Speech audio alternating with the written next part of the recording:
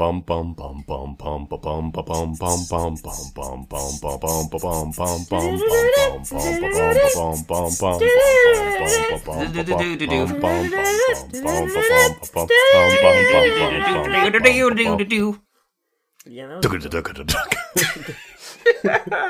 Boom, book, boom, book, book, boom, boom, boom. Is that it? Is that the one? Maybe you can hum the theme song. Won't hold it against you if you get parts wrong. While the memory's not too strong, there's a piece of you from a time long gone. So while these fuzzy warm feelings remain, the question we ask is still the same. Is it a treasure or just plain lame? Is this still good? Hello, and welcome back to Is This Still Good? A podcast that was actually about the friends we made along the way. I'm Sage. I'm Gavin. And Gavin, what do we actually do on this podcast? We remove nostalgia goggles and revisit wonderful things from our childhood to see if they're still wonderful. Very good. And is it just us doing that, the two of us? Occasionally we bring along people to join in the conversation. Did we do that today? Hi, I'm Campbell Winslow. Welcome to my podcast. It's all mine. And oh, shit. Here I've got two guests here that just introduced themselves. He's established dominance. Campbell, great to have you back, returning from the Treasure Planet episode. We have two more guests as well that may pop in unless they stop yowling outside of my window. Are you sure that sentient crocodiles didn't just, roll up and... We do have Kremlings outside. And that masterful segue is what we're talking about today. We are talking about Donkey Kong Country, 1994? Why don't I ever know when things are? Yes. November. Clear autumn. Oh, what a day. night. Yeah.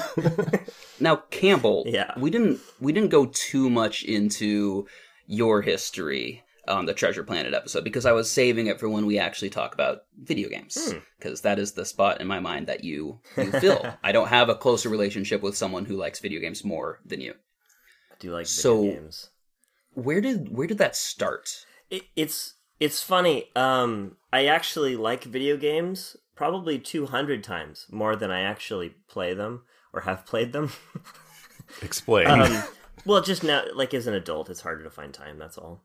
But as a kid growing up, video games kind of raised me, in a weird way. Like, I was raised mostly by my mom, who, as a single mom, had to make, all the money for us, and would teach all the time. And she was always busy and not always away from home, but often she would get home late. And I was just at home, kind of just doing my own thing. And so, to entertain myself, she got me a Super Nintendo. It was the very first console I ever had, and so that was a pretty big, deal for me playing Super Mario World as a kid. Just really sucking, just being terrible at Super Mario World was a big part of my childhood. And then when It's relatable. Yeah, it's. Kids are just really bad at video games. It's funny that they're made for them, I thought Super Mario World was so hard, and then I finally got a hold of a copy in college, and I beat it without dying. Yeah, I did beat that crazy. game in college as well, and I was like, what was wrong with me? See, I still haven't revisited it, so I just remember going over to people's houses and dying consistently, and that's my memory of Super Mario World. I could not wrap that final fight with Bowser, where he's launching things out of his little hot air balloon device. Yeah, I just could not wrap my head around the idea of picking them up and throwing them in the air. I would watch people do it, and I'm like, I don't know how to do this, and they'd explain it to me, and I was like, nah, I don't understand. Wait a minute, no, hold on a second. Mario, he jumps on people. You can't fool me. Yeah. That's not his shtick. You can't punch people through fences or into the other inventive ways in that game. To be fair to your childhood selves, changing up the way the game is played that late is pretty cheap. On the last level, some bad game design, I would say. That's true. I don't think there's any other point in the game where you pick up a corpse and throw it at a reptile. Oh, man. Nonsense. You're calling a mainline Mario game bad game design. I hope you're ready for your inbox.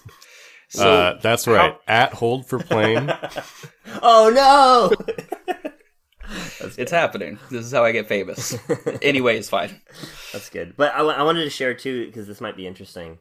Video games for me were not just an escape, but initially they started that way because when I moved like 12 times when I was a kid, and one of those times I moved from California to Nevada.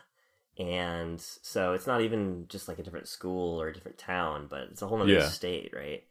And so I didn't know anybody or have really anything else to do. So as a moving gift, my mom got me a GameCube and an old Dreamcast that somebody didn't want. I got these consoles like 5 or 6 years after they came out. They weren't like the one of the time, you know? Yeah. No, I was the same way. I like had a Game Boy Pocket, I think, when the Game Boy Color came out. And then every time a new PlayStation came out, I'd get the old generation. Nice. Yeah, I think that's the right way to go. Like, even nowadays, it just seems like a financially wise decision. Yeah, you know, single mom as well. And also moved a lot. And I remember giving up on, like, just being tired of making new friends and realizing I'd move again in like a year and being right.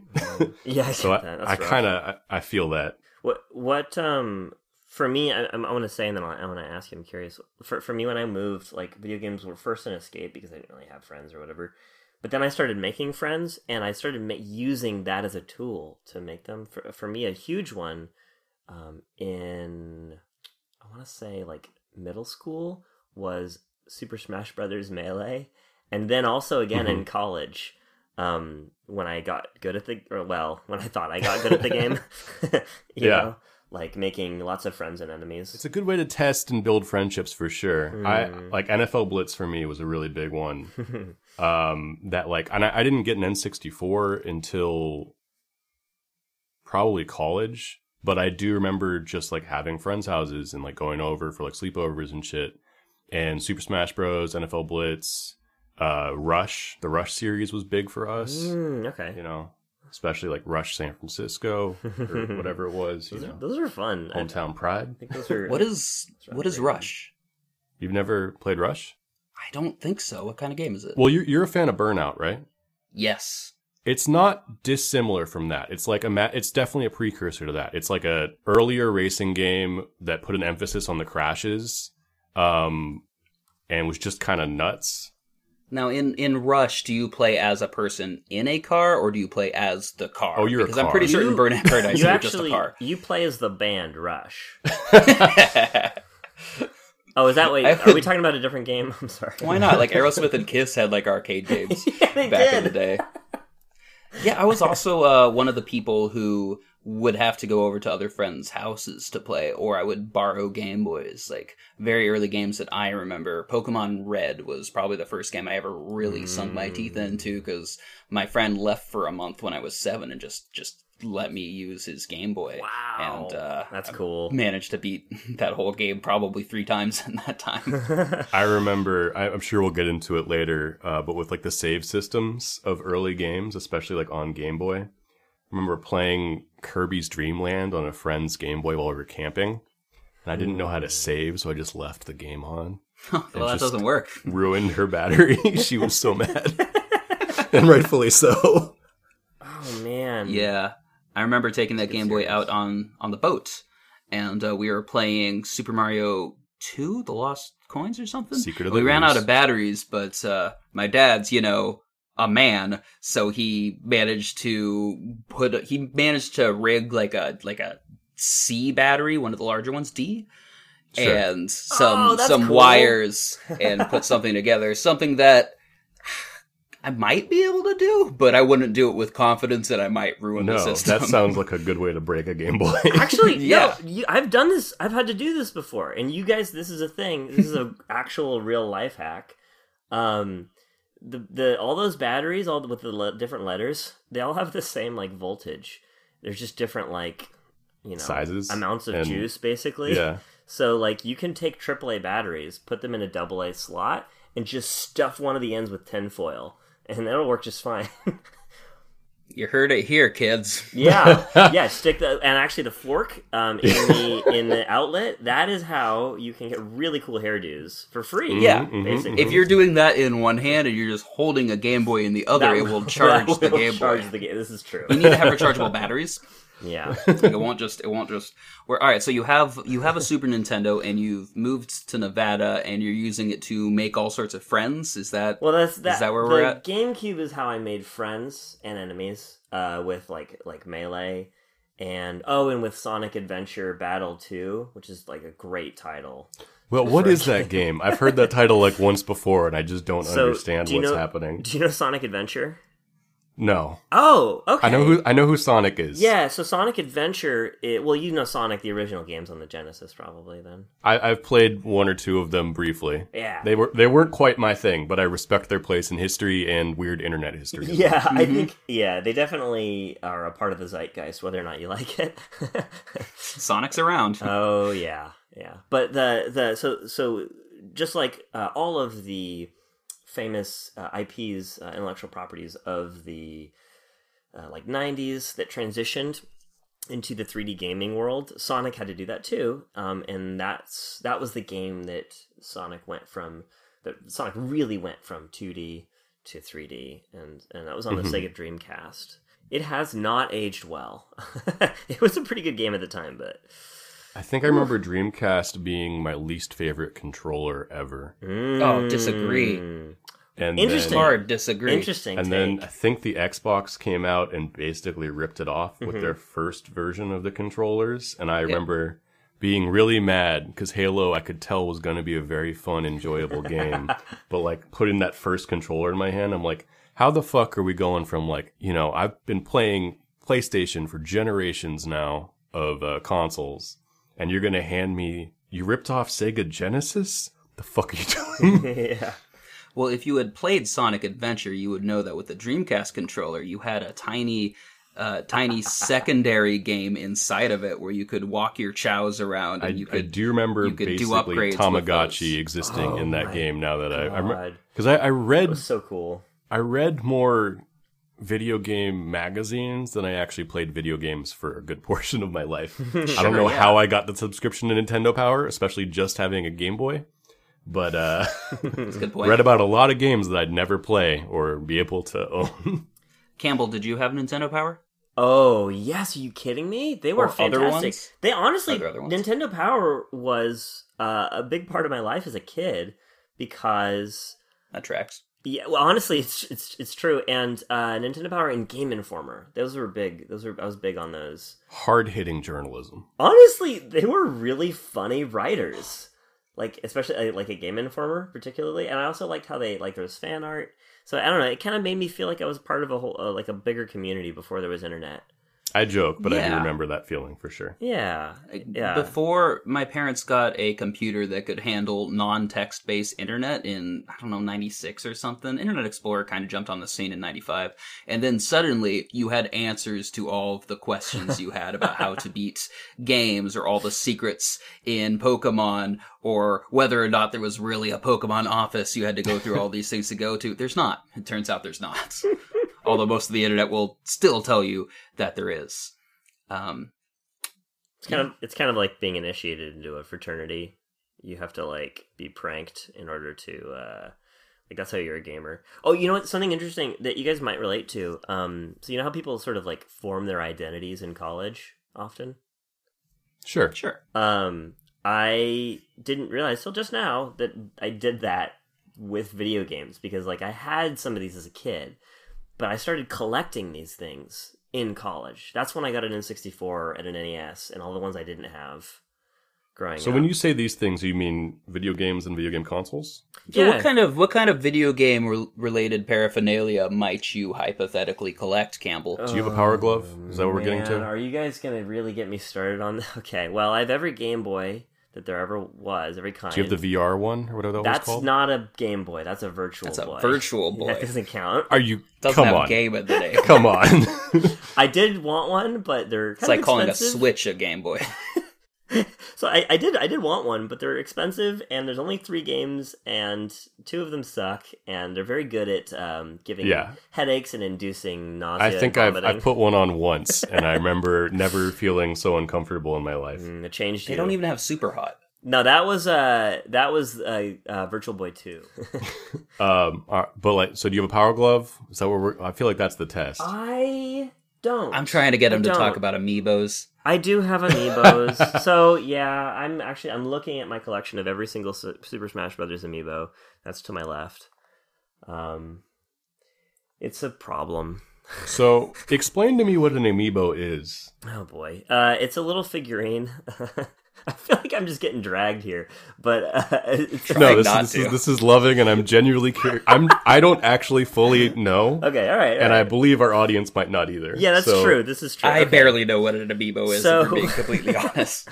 Okay, so what Nintendo did is they spent decades making all these wonderful games with these wonderful characters that have a cult following. And then they made these little plastic figurines of them to take advantage of that love and that care and that community. And they're fairly detailed, these little figurines, these little, toys, basically, that are not posable. They're just kind of like a little painted figure. And like mini statues. Yeah, like a little tiny statue that you can display. And they have these little NFC chips in the base where they have a little bit more functionality in the game. I think that the statue part of it is worth the value enough, just because I'm a very tactile person as a 3D artist. That's like, I have a lot of appreciation for 3D art and 3D forms. So that's enough for me, but they also have this function where you can like tap them to your console, your game console, whether it's a Wii U or a new 3DS. Or a Switch, and you can like interact with your game in different ways. So like if you play Super Smash Brothers, you can take one of them and you can sort of bring them into the game and fight them in the game and train them to get better. So they're basically the thing that you put in the Dreamcast controller. Yeah, well, yeah. I mean, I like this bit, and I really want to play with you in this space, but I'm way too close to the source material. I wasn't even doing a bit. Like, I was just realizing that. If this was something I had rehearsed, I would know what that device is called. They remind me of, like, Pokemon, but instead of, like... But you have to, like, buy card packs, is what I'm kind of getting the vibe of. Is that... Kind of, except it's not random. Right. You know what it is. That would be terrible. Yeah.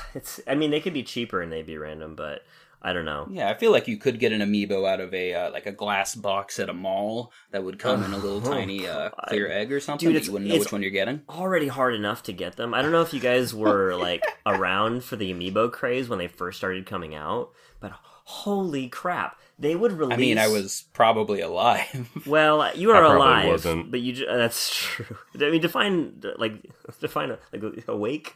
You know, what is conscious? Like, with all your appendixes, right? That's how I'm defining it. Yeah, the amiibo craze was in the era of an appendix full, Gavin. Oh yeah, I gave up a lung for one of these suckers. Oh wow. Black market. So one. No, really though, it was really hard to get them. Like they would release 2 on the same day in exclusives in different stores, and in each store, this is like you have to run from Walmart to GameStop. No, you couldn't. It was impossible because on opening there was a line out the door of 10 people, and they only had 3 of them in stock, and so you needed to like pay one of your friends to go to the other store. Yeah, that's the only way you could. You had to camp out with walkie-talkies because you couldn't. You had to camp out alone. Oh yeah. On top of it all. Mm-hmm. Jesus Christ, was every Friday Black Friday for you? Every third Friday, yeah. So my final question on this, so if you're playing like Super Smash Bros, right, and you have an amiibo for Mario, like, do you get an alternate costume? Oh, not in that game, but some games, like, if you bring, like, let me try to think of an example, but, you could put, like a Link or a Legend of Zelda amiibo on the console for Breath of the Wild, and then it'll, like, random items will fall from the sky. Some of them are costumes, some of them are just, like, food or something. So it depends on the game. There's different functionality. They're very creative with how they implemented them. In Super Smash Brothers, it's specifically, like, that fighter, like, comes into the game as an advanced AI robot that you fight against. So you can Hell just instant catch any of them the way it kind of feels like in the new game?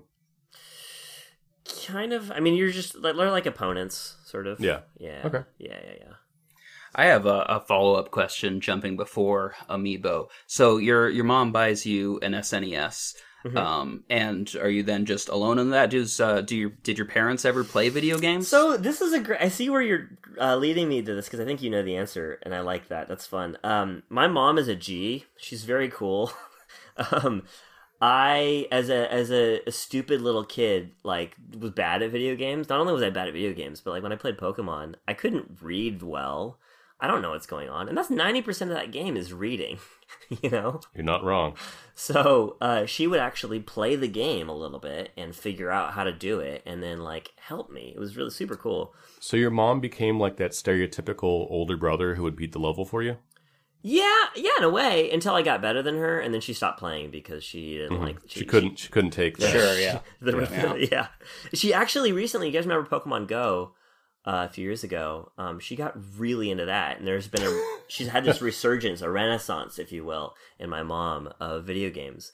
And she started. I got to share this with you. This is great. She started playing this new Harry Potter game once the Pokemon one died down. And in the Harry Potter one, they actually have a class system, like in World of Warcraft. There's like a fighter. Oh, like India? Well, Sorry. no, a little different. But they have a class system where, like, you know, there's a fighter, there's a healer, there's a like a support. You get the idea. And then there's a tank, right? And so, and it's multiplayer. It's an MMO in a way, where she has to play online with randos or with people that she like coordinates with on Discord. Which is crazy to me because now my mom's coming to me and she's complaining like, oh my god, these fucking plebs don't know how to like coordinate. They don't even know how to play the roles. And she sounds like some salty Overwatch player. Yeah. It's wild. It's absolutely surreal. But I remember I moved in when I first moved down to LA, my roommate was deep into Pokemon Go and had like a Discord going with random people that they would meet up and hop in each other's cars and drive around doing raids, which is like very silly, but like I see the beauty in it, especially as someone who just moved to Los Angeles and is like, I don't know anybody. This town is too big. I don't know where anything is or where anything happens. And I'm watching my roommate who's inviting me to do this with him, and like, you know, very kind. I could not hang. I was just like, I don't understand this. yeah. It takes. I think it's very special. It does take a certain kind of person to be like. Yeah. No, and I thought it was totally lovely. And like, and stuff. I remember going to like the Sprint store. I had to like get my phone repaired, and outside there was, I guess, a gym or something, and there was like a crowd of like 30 people. And my phone was like, I looked at it and had 2%. I was like, I would try and join on this, but like, I didn't charge my phone, and so I can't be social. Oh yeah, you absolutely need a battery if you're gonna be a Pokemon master. See, I'm a Pokemon chump, you know? Pokemon pleb. Yeah. Can't hang. So do you think he's qualified to talk about Donkey Kong Country, or should we wait and get a real gamer? I mean, how about we'll do the episode and then you can decide after. And we'll just cut it all and make it a 25-minute episode. Love it. All right, it ends. So if it ends here, you know that I couldn't hack it. We'll join you on part 2 later. Where does Donkey Kong fall in your memories? I wish it had fallen earlier. I want to say at one point I had older sisters. Are they okay? Oh no! Like, Yeah, I it? love saying that because it's very simple. My mom married a guy and he had daughters, and then they got divorced, and now I don't have those relatives anymore. But there's this weird like 4-year period in my life where I had 2 older sisters. And they had a Super Nintendo, and they, I think, got me into this game a little bit. I might have played it barely at all, but when I really started playing it was after my dad sold my Super Nintendo, and I decided I was going to start collecting these things again to get them all back. I found it at a thrift store, and I found the game and the console for like, I don't know, $30-$40, something like that. I was like, yes, let's do this. Can you just for my understanding of time and place, what Nintendo system was the newest out when you bought your second Super Nintendo? Oh, the second Super Nintendo. Great question. Probably the Wii. If it wasn't, I think the Wii was just about to come out. Okay, I'm not cool. sure what year that was. Probably 2000 something. The one for me or the one for you? Is that The one for because me. the Wii is a plural? No, this is okay for everybody listening who didn't get that. It's a very good joke, but you have to understand the terrible marketing name of the Wii. The amount of times Campbell has said a sentence similar to that. Okay, so this is a good joke. You just have to understand Is it because of the Wii U? And Yes, the it's because of the okay. Wii U. It's yeah, so it's a bad good joke, but I don't feel That's enriched. why they keep for tuning in. The last 30 seconds have been nothing but pain for me. oh yeah, no, it's not great. But I kind of blame Nintendo, honestly. Yeah. It's a terrible, terrible name for a console. Most people thought it was an add-on. That's definitely how I read it. I was like, you get that second controller part and then like I'm assuming it takes you like Wii University is what I was understanding. I always think they should have just put like a third I in and just left it at that. Wii. Yeah. We I think They we should could have have called avoided it the all us. this confusion. The us. It's actually Wii I. Like the name. No, nobody. All right. Well, that's still Nintendo's fault. And did you beat this game? I did. I didn't. That's right. That's funny. Not as a child, but I played it before the episode, and thanks to the Switch's. It's on the Switch, by the way, for those of you listening. That's right. And if you have Nintendo Online, Switch Online, or whatever they call it, you too can play Donkey Kong Country. Play along with the podcast. We'll probably do like one at a time. I think it'd be hard to. This is kind of a difficult game. I think. No, this is Also- a riff track. also, We're going to if you- do it along with their play.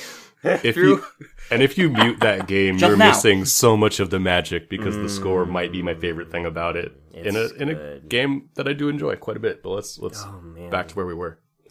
Where were we? Something about. We're just talking about our childhood playing. I think we were playing talking about Donkey Wii Kong. University. We're talking about a lot of things. It's kind of the problem with this podcast. Donkey Kong Country, you had just picked up in a pawn shop. Yeah, and I got into like the ice stages, and then it was just so. That's pretty. much That's late work. game.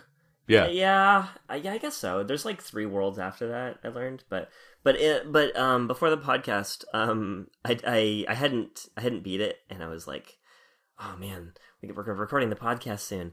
But I was like, okay, I gotta crunch my video game homework and finish this game because I don't want to be the expert that they have, the quote unquote expert that they have on, and be the only person who hasn't beat it. Yeah, well, I mean, we did ask for your BA from Wii University, and I'm still waiting on those transcripts. Honestly, the degree I did get is about as useful. So, oh boy, but yeah, no, I beat it last night. So, Oh wow, down to the wire. oh yeah. But I was surprised. I was using the Switch's cheat, basically, where you can save the game at any time. Yeah, I was able to beat it in like Yeah. a few hours. I was familiar with that from like I don't know if either of you have gotten into emulators much, but like the Free State system, which I think they have in like MAME and like Super Nintendo emulators and all those. It was interesting seeing that on a console. It felt so right and so wrong at the same time. Well, if they're gonna do it, I mean, it's what it is. It's an emulator, basically. Yeah, totally. You know, so like I feel like that's the right way to do it. If you're gonna have that, have all the features. You know, like we're paying $20 a year for this. I'm in a pretty similar boat where I always played it at my friend's house. Donkey Kong Country is one of the first games I truly fell in love with, and I even remember going to try to buy an SNES, to try to figure out if I was actually going to spend my money, the $100 it cost or whatever, with Donkey Kong. And I went to a Fred Meyer's, the electronics section, and the 64 had just come out, and they were demoing Super Mario 64. And I was not having it. I was very upset. I was like, I would like to play Donkey Kong Country. What is this bullshit? Can I did not care that there was a 3D game out. can I talk for a second on that specifically? Like, Can I talk for the second name of this podcast? can I? Whoa! Oh, I like that. I might steal that. It's 60 seconds long, and it's just 60 people who get to talk for 1 second. It's really awful. Never mind. It'll be hard to schedule. Yeah, I don't know. But about what you're saying with these the 3D consoles, it's amazing to me the jump in the quality of aesthetics from 1995 to 1996. It's crazy because I like a lot of those early 3D games. They don't look good. They did not hold up. Except for, I would argue, Super Mario 64 has got some stuff going for it still. It does. But I definitely feel that. GoldenEye is hard to look at. Yeah. I love NFL Blitz, but like the first N64 port of that, the first PlayStation port of that, is a little hard to look at for some time. You know, they improved greatly over the next 3 or 4 years. Yeah, it's crazy. Even with the same console. Yeah. Yeah, I mean, yeah, it wasn't just the hardware, but like the capabilities of the software. But that's what I wanted to talk about with the Super Nintendo. This was like the golden age of pixel art. People were doing amazing things with pixel art graphics. In that span of like 5 years, from like 91 to 96, 97-ish, maybe, if you want to include Kirby's Dream Land 3. I watched a compilation of every game of the year. I don't know what their metric was, but some magazines' game of the year, and they just show a clip from every single one, from Pong to like Uncharted 4. And every year does look significantly better, but that period especially just had an insane jump. And then the 5 years afterwards going from, all right, we tried 3D to, all right, we're pretty sure this is what 3D actually looks like, to, all right, we got it. Here's the first Uncharted. Right. Yeah. And then you just incrementally make things look better from there. Oh man, it's wild. Yeah, it's definitely been like developers have been grasping at better graphics every single time they do anything. So, do you guys want to talk a second about the graphics for this game? I do have that kind of scheduled for later. Okay. I want to. Yeah. We're on a schedule. I have to AD this. Okay, hold on. And I'm not done talking about my experience with Donkey Kong. I'll set my timer. Right, there we go. I'm ready. Good bit. So I too only made it to the ice world. Partially because I didn't have the game, but also, as I discovered in my last playthrough, that's the hardest part of the game. It got significantly easier after that. It's possible I was just better, because that is what happens in video games. But I also used the save state a lot, and I justify that because... So, Donkey Kong has a weird save system where you can save in the middle of the worlds, and you have to get to a certain point, otherwise you just have to start back at the beginning, not counting the checkpoints. Yeah, and the truth is you can... Candy Kong's sweet shop, is that what it is? Yeah. And the truth is you can always go back to the beginning of the game and play the first few levels, and, get 40 lives if you know what you're doing, if you're willing to spend 20 minutes each time before you try the world again. And the way I played the save system is, first off, just that, making certain, like, if I lost a life, I would just go back to my save spot. I would go back to the checkpoint immediately without having to boot up again, or without having to go back and do all those lives. Because that shouldn't be a part of the game. That wouldn't be a part of the game today. That's not how games are made anymore. And the second thing was whenever some bullshit thing happens that you just have to know how the level went, the first time I would let myself reset 10 seconds. Because it's not okay to go through a level and then something flies off of screen and you actually have to start jumping before it appears on screen. Did you guys notice how? I agree. By the way, I actually used it way more liberally than you, and I'm the gamer, or whatever. You also had way more of a crunch. We beat this weeks ago. Yeah. Oh, this is true. Yeah, I wanted to finish it in a night, so I definitely was using it hardcore. If I had to beat it before a podcast, I would cheat like shit. Yeah. Oh, I cheated so much. But did you guys like how at the end, right before the exit, where you complete a level?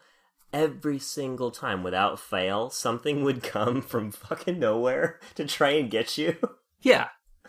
Yeah, I don't know if that's that's a degree of difficulty that games were back then, or if that's just like artificial game lengthener, because these games aren't that long. Well, yeah, Right. I think that's what they did. I think that they were Probably. using it to like increase the value of the game. So like that thing in each level makes the game like $20 more valuable. I mean, even now, that's a metric that I see a lot of people use, and it always kind of like, it's one of those things that like open world and like the amount of hours that a game takes are something that you will see in reviews and see in like people justifying costs. And neither one of those are selling points to me, to be honest. Yeah. I should have Yeah, paid it was out. when I was a kid, and now I would just rather have a tight, 3 to 8 hour story game. It's for people the who most have part. to justify gaming as an entertainment source still.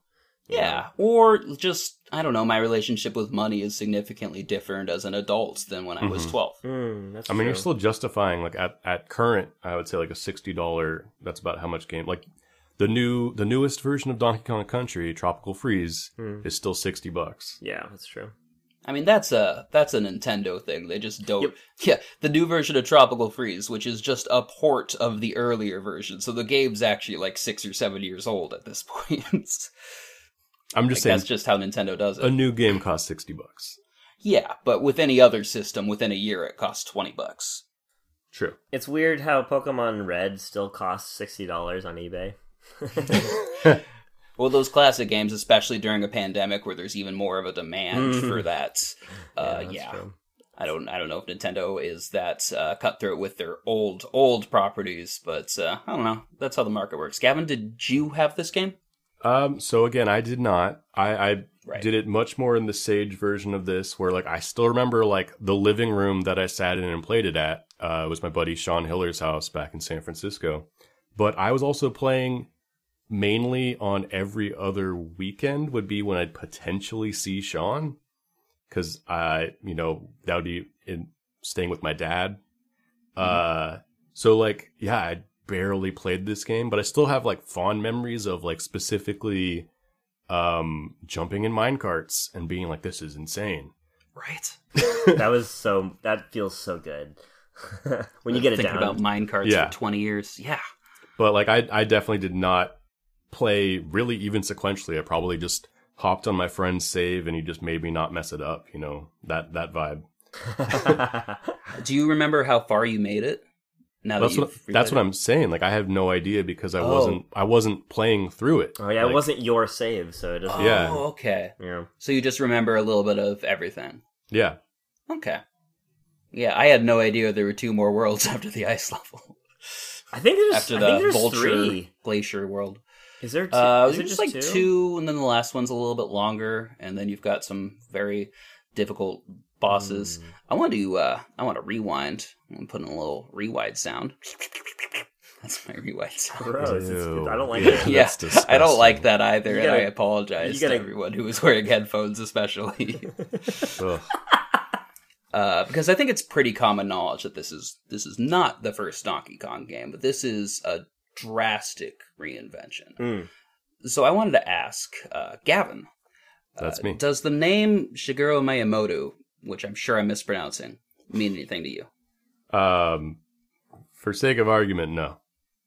Well, now I just think you're lying to me. No, he's arguing with you. Oh, yeah. Campbell? Yeah, that's the guy. He's a big deal. He is Mario's daddy. They call him Mario Daddy. Oh He's yeah, Daddy Kong. or Jumpman at the time, actually. They call him Jump Daddy. Jump Daddy. Yeah, no. So I'm going to call him Jump Daddy for now. he invented the Kong Donkey. Right, he's Nintendo Stanley. Oh, Essentially, that's he's got a hand in it. He was the director of several of the most important Nintendo games, including the original Legend of Zelda, Donkey Kong, several of the early Marios, Mario 64, and most importantly, Excitebike. But, Ooh, that's exciting. I mean, and then he had a hand in everything else as either producer or designer. So while I don't think he directed a Kirby game, he certainly had a hand in it. And this one as well. He did not direct Donkey Kong Country, Right. but he was an advisor. I don't know what capacity that is any more than I know how much Stan Lee actually worked on any of the 80 comics he's I associated can with. comment on that if you want to. Oh, Yes, please. when you were saying Stanley, I was like, is that like the guy who invented pinball or something? Stanley. Stanley. What's Oh, everybody knows I'm waiting for Stanley. you to tell me his last name. Like, come on, man. Oh, you know, You're Stanley. acting like I know. The late great Stanley. Stanley. That's good. I like that. That's fun. But no, he was an advisor for Donkey Kong Country, just purely aesthetically. I'm barely certain. I mean, I wasn't there, but from what I've read and knowing about like what his strengths are, Growing up in the offices of Nintendo of America. it was very confusing because I don't speak Japanese. But yeah, no, Shigeru Miyamoto is a very big deal. I mean, he Rightfully so. single-handedly changed what gaming means in general. You know, I could talk way too long about Nintendo's origins in the United States. I'm just trying not to, because it's so much fun for me and so not fun for anybody who's listening. I mean, I'm down for some I'm crib fascinated. notes. Okay, Let's all do it. right, yeah. So I know Donkey Kong was the name, at least, Kong's pretty self-explanatory. He's King Kong, and that's why Universal sued them at one point. Yeah, that was cute, yeah. But Donkey, apparently, he was trying to find an English word that meant stupid Yeah, stubborn, yeah. or stubborn, Yeah. and he just chose Donkey. I'm gonna guess he didn't speak English at the time. I mean, that means we were that close to having an ass Kong. Ass Kong. Oh my god, that would have been so good! Yeah. Oh, I'm so So- frustrated. So, What could have Campbell, been? do you know, canonically, for how little that means within Nintendo, Yeah. is Jumpman actually Mario? Yep, yeah, they just changed that's his name. the same universe? Yeah, All just, right. just like Pauline in Donkey Kong in what is it, 1981? Yes. Whatever that is. Wait, what? Oh, is yeah. that Peach? It's not Peach. That's Pauline, the girl that that's you the rescued, first the one. princess or whatever. I don't know if she's a princess in this game. She comes back much later. Yeah, she's in Odyssey. Smash. Oh, and she's in Odyssey, yeah. Is she in? Oh, that's right. Yeah, she's Isn't like a she's trophy or an she's a assist character or in- something. Isn't she a character? Not a playable No, one. But, okay. Do you have Pauline's amiibo? Oh my god, does she have one? Well, she's not a Smash character that you can play, so I don't have it. Okay. That's it. I had to make that distinction for myself when Right, because buying why these. would you? That would be silly. Well, yeah, no, I'm only buying every Smash one, which means that I have over 70.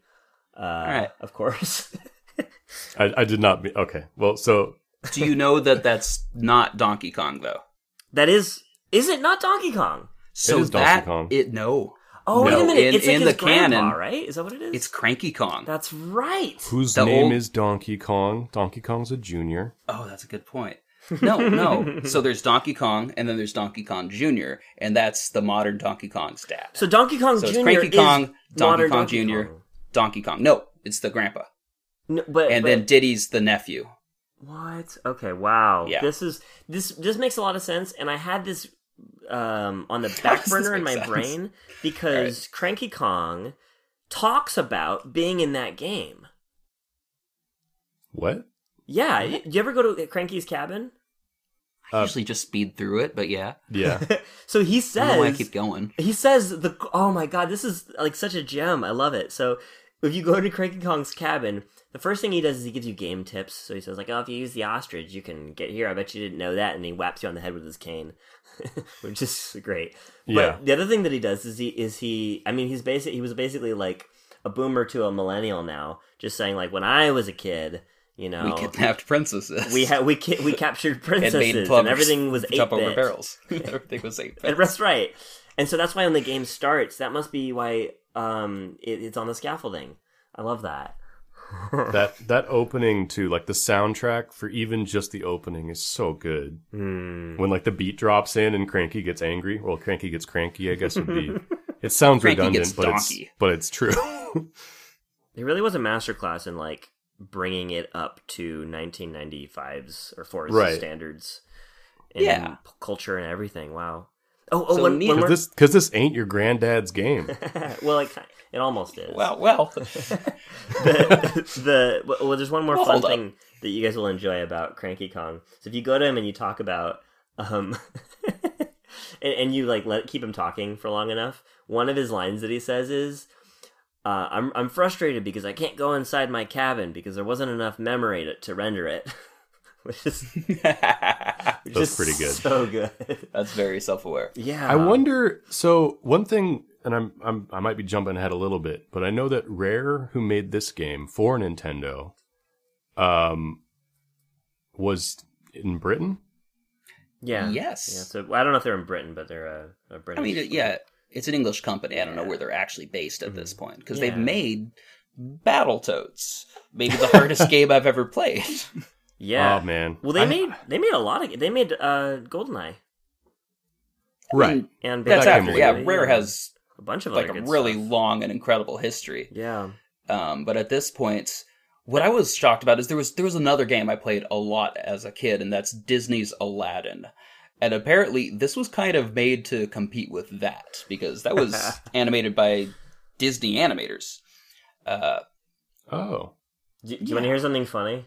Yes. I don't know, I wasn't there again, but I think it was made to compete with that because they made the Nintendo had an Aladdin game on the Super Nintendo.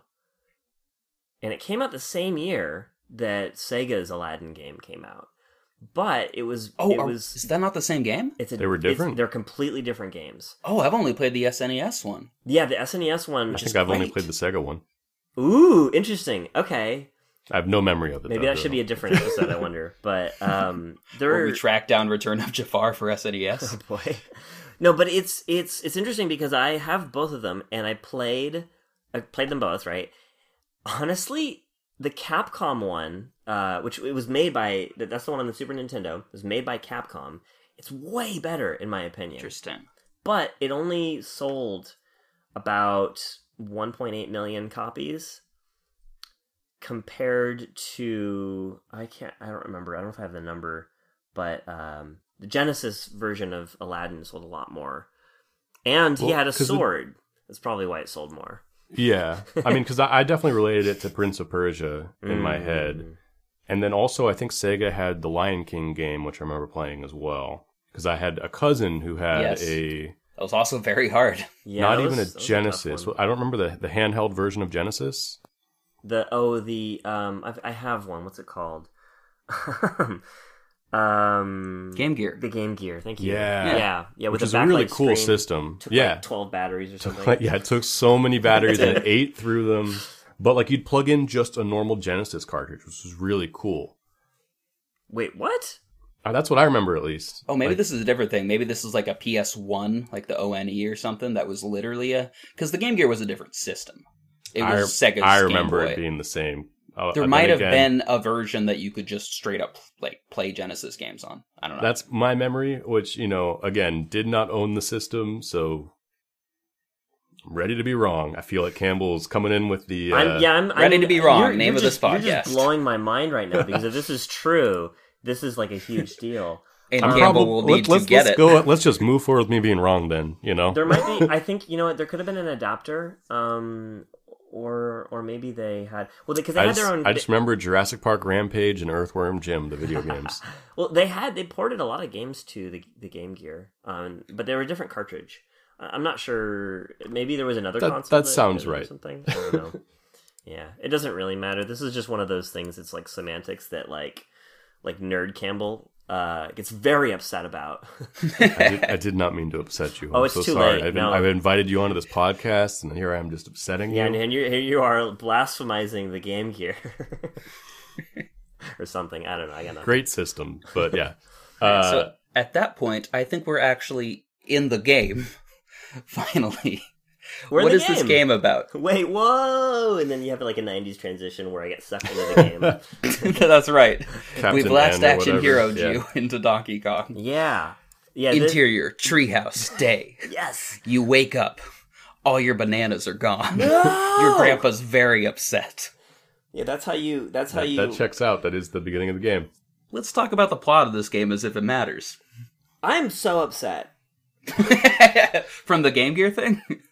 Oh yeah, that too. This is carried over into the plot of Donkey Kong Country, because just like, you can't keep that many bananas.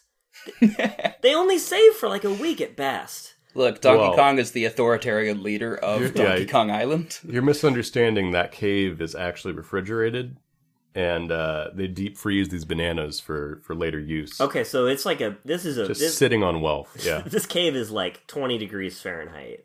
Also, let's be fair. There's a lot of Kongs. You only see 2 of them, but there's 3 more in this game, and then every sequel has like 2 or 3 different Kongs. Right, They're all there. I think of Donkey Kong Island as only having Donkey Kong and Diddy Kong, but you've got a really good point. There's a whole community of Kongs on this island. There's Cranky, there's Candy, there's... how am I forgetting? Funky? Funky Flights. He's Funky Kong, my favorite.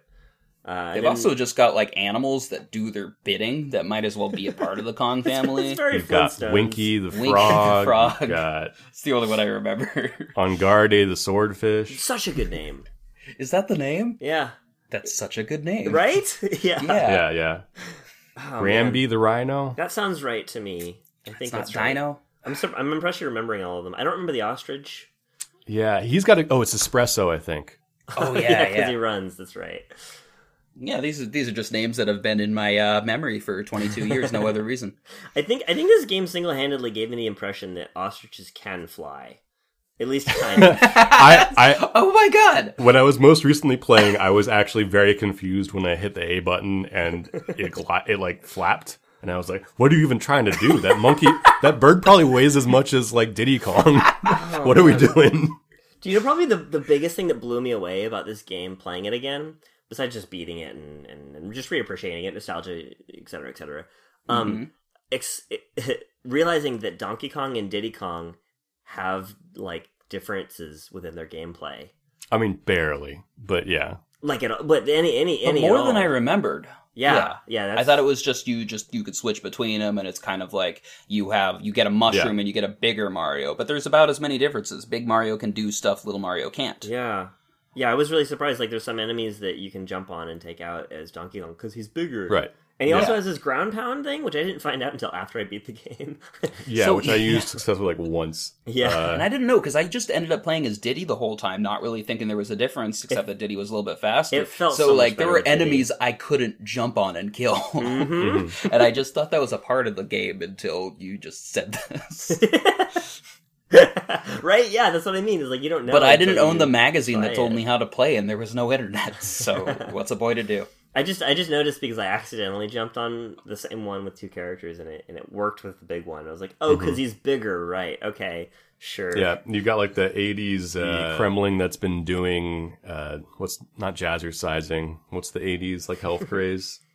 Oh, he's wearing like a cocaine bodies. He's wearing like a unitard though, that kind of just one piece that exposes his full chest. Are you just thinking of the Let's Get Physical video? I mean, they ported an extra from that music video into this game. He's got a clever name too, because at the end, not only do we get the names of all like the helpful animals in the Kong family, but they introduce every Kremling to you too. And I was just like, I'm not even skipping this. I'm down. Like, tell me. Kremling being the legion of lizards that work for K. Rool. All the K. Rool species being that have invaded the island and stolen all the bananas. The invasive royalty that has sent his lizard people out to steal the Kong's family treasure. Is that the story? That is the plot of the game. I don't know. I think it's just Kremlins doing jazzercise in these caves, just minding their own business. This craze has caught Kong Island. Yeah, and then these monkeys come in here and massacre all all the lizard folk. Well, that wouldn't make any less sense as a use of the Donkey Kong intellectual property. Right, because this is being ported over, just as a 1994. reminder, from a gorilla has stolen a princess and an Italian is jumping up girders and dodging barrels to try and free her. Is this now an Alex Jones podcast? I think we're in danger. If you're on Winky long enough, he turns you gay. Right, because the chemicals in the water. Yeah. Yeah, they didn't put that in the magazine. I think that was actually in the manual in the back. If you. Okay. I wasn't allowed to read the back section. It was too risque. Yeah, that's understandable. So Campbell, one of the big reasons I was excited to have you on for this episode is from a technical standpoint, I don't truly understand why this game looks the way it does. It doesn't look like anything else at the time, and of course, like a year or two later, everything has moved into 3D. So this is kind of the last hurrah of 2D platforming of this sort. But I mean, are you able to tell me anything? Yeah, 100%. Yeah, no, I can explain. So yeah, this game, you're totally right. This game looked like absolutely incredible compared to other games on the console and the ones that came before it at the time. You hear that, Sonic? Yeah, I mean, yeah, I don't know. It looked okay. Well, I don't want to. It's not like a rating system. It looks different. It's very different looking. The style is very different. There's a lot more detail that they have that other games can't typically have. The reason why is because all of the sprites in this game are pre-rendered. I feel like I should unpack some of these things so everybody who doesn't understand these terms can. Let's do it. Glossary time. Yeah. So a sprite is basically It's just refreshing and lemon lime flavored, right? Typically. Sometimes they've got some berry flavors, but no. But a sprite in like video game terms is how they used to show basically anything on an old video game, because games didn't used to have 3D graphics like they all do now. And so if you understand how animation works, each frame of an animation, you put them all together and make them and change the image fast enough, it looks like it's moving. They're doing that basically, but just with tiny pictures that are only, a few pixels tall by a few pixels wide. That's a sprite. And this is how games had been doing it for, decades. So, just so I'm understanding correctly, because I thought I knew what this was, and maybe I don't. But a sprite would be like Donkey Kong himself, and then he'd be made up of pixels, so pixels make up a sprite. Exactly, Okay. yeah. And then the way that the game has it is there's a sprite sheet, if you want to get really technical, that has hundreds or thousands of sprites, that has all of the different frames of animation. Yeah, when I was talking about later, like how when you beat the game, you basically just see walk cycles of all the critters, which is kind of fun if you understand animation. You're just seeing like basically the building blocks of the game come by, showing you like the moving pieces that they use to build this world. And it's kind of cool. It was so delightful. I love how they recycled the animations in the game to make a skit between Donkey Kong and Diddy Kong. That was really cool. Because they're not manually making new sprites just for this little thing right at the end of the game. That would be such a waste. Especially since none of the kids are going to beat it. I feel like I could have beat it now that I understand. Probably would have never beat the last two bosses, if I'm being honest, but I think the rest of it with enough repetition, if I had owned it, I would have beaten. I think I decided as a kid, and I kind of still agree. It wasn't really worth it at the time. But let's let Sage have his flex, though. You totally could have done it. Yeah, I totally could have beat it. Totally if I wanted to. Actually, no, I believe you could have. I just don't know if it would have been worth it. Yeah, that's all. So that's one term that's defined as a sprite, and this game uses sprites still, but it doesn't look like it uses sprites as much because what they did is they pre-rendered every sprite. So what that means, a render in computer graphics terms, is when a computer takes a picture by calculating what something looks like from one angle, with virtual lights hitting an object and bouncing off that object and into a virtual camera. It's basically just like a pretend lighting studio inside the computer. This was really advanced in '94. That's when it came out, right? Correct. Still, they had specialized computers. Like nowadays, all computers can do this. Basically, they're powerful enough. But at the time, this was a really rare, expensive thing. So they had specialized silicon computer, like hardware, basically purpose built to make and render all of these different frames. So that's how this whole game is built. It's made with 3D models that are like textured and rigged and animated so that they have all of the different parts of the game, and then they just took those and they turned them into sprites. So the walk cycle, which is a smooth walk cycle, they just took 30 or about 30 frames total for the run walk slash walk cycle of Diddy Kong and Donkey Kong, and they just separated it into they sampled different images from each one, rendered it out, and that makes up all the sprites in the whole game. Yeah, I found this like MTV interview breaking, like where they send like the ultimate 90s bro into Rare to interview different people about the game, and he's like constantly trying to off people bananas, and yeah, everyone in every shot has a banana. Oh no, these poor developers. It's so charming and terrible at the same time. But you know, he does like make one of them show the, you know, renderings that they're working off of. And it's the first time that I'd seen those images. And they look great. Like, I mean, not great's maybe not the right word. Not by today's standards, but no. But like, it's interesting to see, because you're still working with the limitations of the Super Nintendo. Right. So they're taking these like pretty good looking models. I'm assuming they look like your amiibos.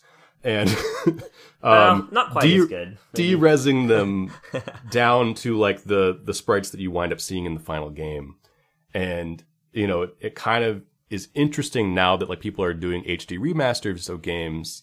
And it looks like what I would assume the HD remaster would look like. So it's kind of interesting that it felt like, and I'm sure this is entirely wrong, feel free to correct me, but it feels like they're starting with like an HD master of the game and having to port it down so it fits on the Super Nintendo.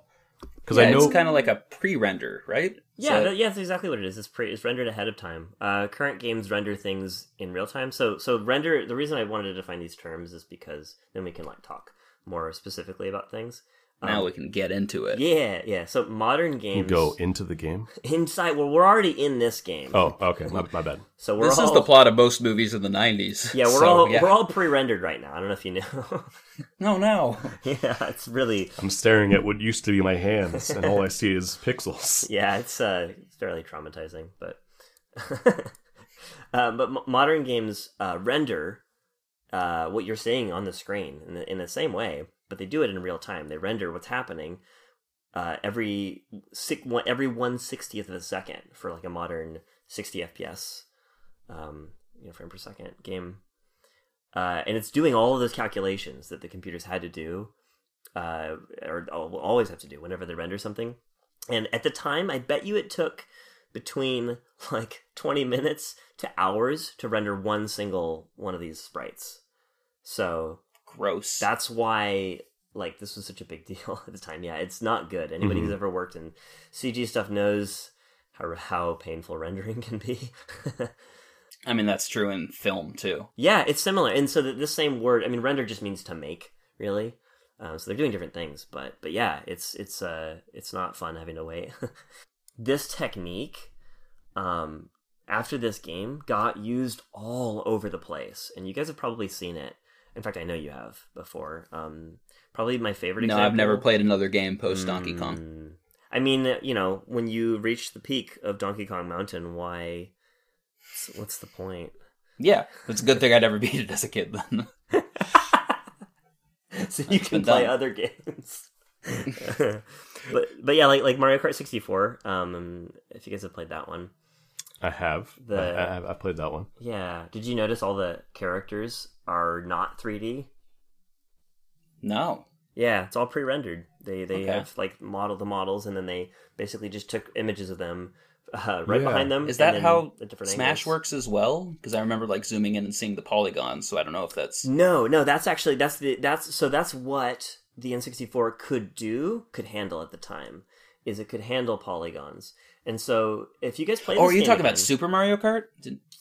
No, sorry, Mario Kart 64. Okay. Yeah, so the one on the N64, they use pre-rendered images for all of the players. And that way you can afford to have 8 different unique assets that aren't full 3D models that are needed to calculate how the light's bouncing off of every single plane on these objects. Whereas Super Smash Brothers, they only had like 4 characters, and if you compare like what they look like, it's way simpler.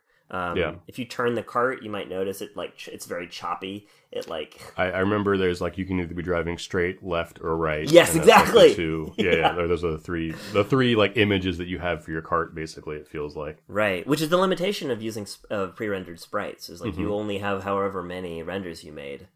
Right, and in Donkey Kong, when you're playing it, especially for me, when you're playing as Diddy Kong, his walk cycle seems to be like he's got a longer gait. So if you jump like mid his run, like it just ends the walk cycle. You know, it has that lasted in video games for a long time, but it was a moment in Donkey Kong Country that always kind of sat with me. It was that he's like mid cartwheel and then all of a sudden he's jumping. You know? Yeah, you know what's funny is there's 2 things about that. One thing is they knew about that, and I mean it's unavoidable. I couldn't. Well, no. Not only did they know about it, but they embraced it. So did you ever notice when there was like a banana in a pit? You're like, how the hell am I going to get that? Because I'll die if I jump in the pit. Yeah, that's how you get it. You roll, you cartwheel off the edge, and then you can jump. And then you jump. You get another jump in the air, defying gravity and physics and reality. But they rarely like knew it and they embraced it. So it's not a bug; it's a feature, which is cool. And another thing that's interesting though is that is I think is a necessary compromise, even in games today. Yeah.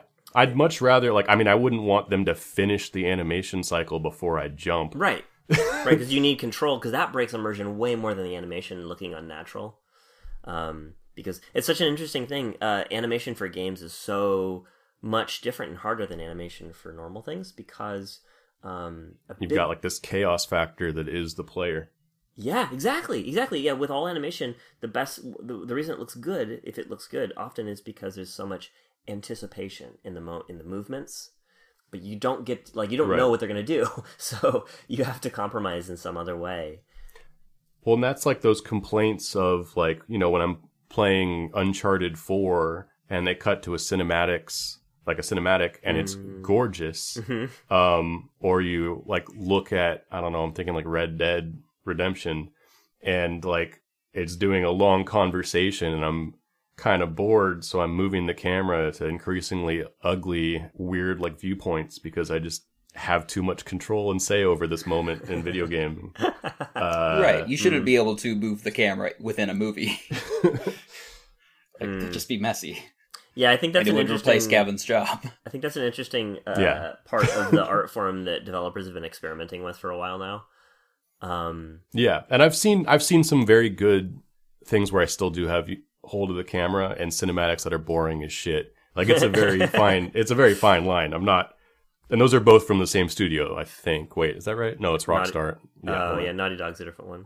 Yeah, that's interesting that you brought Rockstar though, because they like Grand Theft Auto 5, for instance, is probably my favorite example of animation done really well, but prioritizing the way it looks over the way it feels, because it's not responsive. I don't know if you guys have like if you remember that one. I'm trying to remember which version of this. I remember like the driving feeling pretty good in 4 and then feeling weird in 5, I think, when I first started it. Yeah. Well, even not even just the driving, but the walking. If you are moving the character and you like change direction quickly, the character kind of like saunters over in the other direction. It doesn't like snap, you know? Yes, I remember that. Yeah. So aside from the technological innovation in the graphics, what separates Donkey Kong from other platformers at the time, do you think? I think it was the aesthetics. I mean, because there's plenty of pre-rendered games that were just not good games. So like the story world or the level design, or what are you saying? All of it, everything coming together to make the game. It really is just firing on all cylinders. Yeah, the music is remarkable. So fucking the controls are good. Yeah. The level design is interesting and like not unfair enough to where I feel like it's the game's fault. Usually, yeah. I think Sage with might the few exceptions that I said earlier, but other than that, like no, things are hard when they should be hard, and you just gotta learn. Yeah, it's true. It's also really surprisingly not that repetitive feeling. No. I sped through it like y'all on a replay on my roommate's Switch, continuing to play people's systems that I don't own. Staying on brand. Never changes. That's good. But yeah, I had fun the entire way through. It didn't feel like a chore, even though I was doing it as research for this podcast.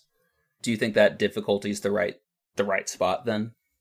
I mean, like you both, I did use the save state thing, and mostly I was trying to use it kind of the way, Sage, you were at like the checkpoints, basically the little barrels with the stars on them. Mm-hmm. But there was definitely some of them where I'm just like, I keep missing this moment. I'm gonna freeze right before it and get it right because I ain't got time. Yeah, I definitely did. The bees particularly got me. Mm-hmm. What were they named? Stingers, something like that. They had a fun name. Everything does. Yeah. I'm glad they told us what they were. It's crazy playing it again. That's like, it is a hard game at points, but it is not overwhelmingly hard. It does not make me want to not play it. No, but I straight up like almost have, I'm going to use the word PTSD very loosely here. And like that game over with them covered in like Band-Aids is burned into my skull. Oh yeah. And like the way that the score also hits, with the like, put in the real thing there so you don't have to listen to me do that. The sound design is really good. I mean, even when you're losing, it feels like you have lost like everything. Yeah, totally. Sound design and score are on point. I want to talk about the music a lot because for some reason in my head I had remembered this as more chiptune-y, and it wasn't until I played just now I'm like, no, that's a score. That's orchestral. I want to know. And the levels feel really different, partially because of the design and the color and the worlds, because you jump between like you start out in the forest, you're in like a weird industrial area. There's the ice levels that you guys kept talking about. You're underwater with On Guard. And then all the score, like each of those worlds feels so different, even though they are recycling. Like the only thing they're really recycling to me are the villains, because you do get okay, here's this one guy, here's this other guy. It's the same guy in a different color. Yeah, there's a couple variants. They're also recycling so many assets within the level. Oh yeah, design. It's really only 5 or 6 different levels. That's expected though. Yeah, I mean, yeah, that's true. Probably like maybe probably like there's only 40 levels. In I was going to say less, but I think you're right. 5 or 6 sounds good. I'm just saying, like compared to Super Mario World, it's yes, that's a good the world point. Feels pretty diverse. Yeah, it's all Super Mario World for me. I mean, I beat that game too as a kid, which is huge for me. I don't beat any games really, and it's all just a big mush of mushrooms. Why is that, Campbell? I don't want it to end if I like it, and if I don't like it, I want it to end. Are you more likely to beat games that you don't like that much? Maybe, honestly, yeah. Like some of the most like impactful games for me, like The Last of Us. What else? I mean, especially I'm just imagining you just like walking out of a theater, like past the director, and they're like, "What the fuck? What did I do wrong?" Like, no, I just really love your movie. I don't want it to end. Yes, that's exactly it. And they're like, "But that doesn't track." And I'm like, "Well, that doesn't. I don't care because this is my brain." And then you get in a fist fight, like, and you guys haven't even actually left the theater yet. So everyone's looking at you. Director, did you make this for me or for you? I thought, yeah, like when the credits come up and it says like, "Oh, composer, director, and you." I love that, but I don't want to see it, so I don't finish the game. Do you guys have a favorite song from Donkey Kong Country? Well, I mean, I think we're all gonna have the same one. I mean, they're all really good. I gotta admit, like, I feel like most people. There's a great Hard Times article about being tasked to do music for Donkey Kong riding a swordfish, and they're like, "Can you just make some, some sweet jams for this?" And he's like, "No, I'm gonna write something fucking transcendent."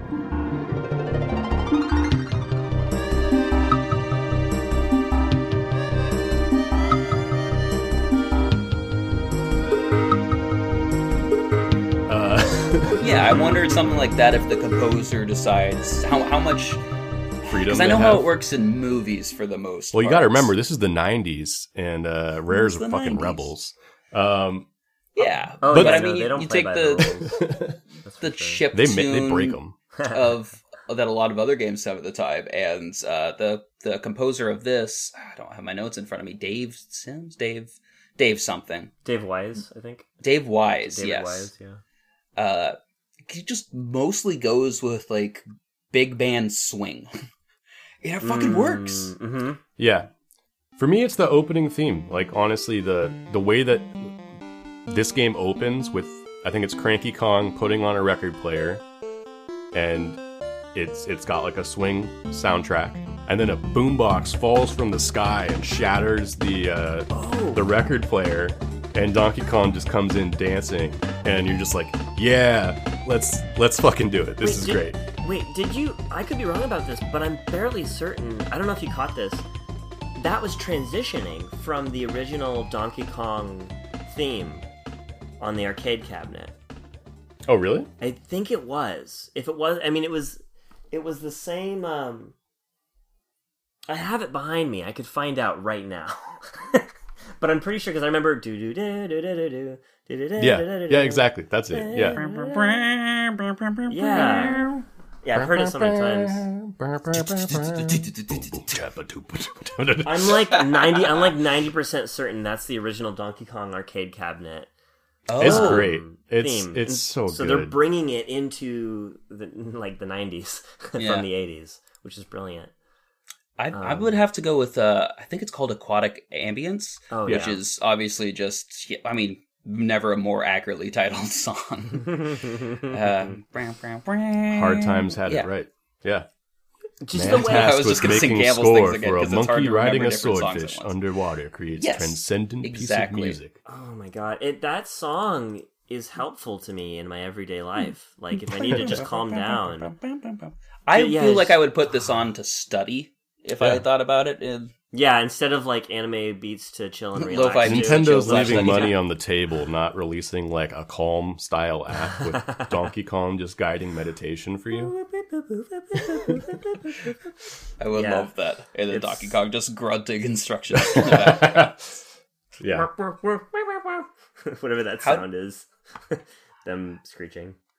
How does this game work as a multiplayer?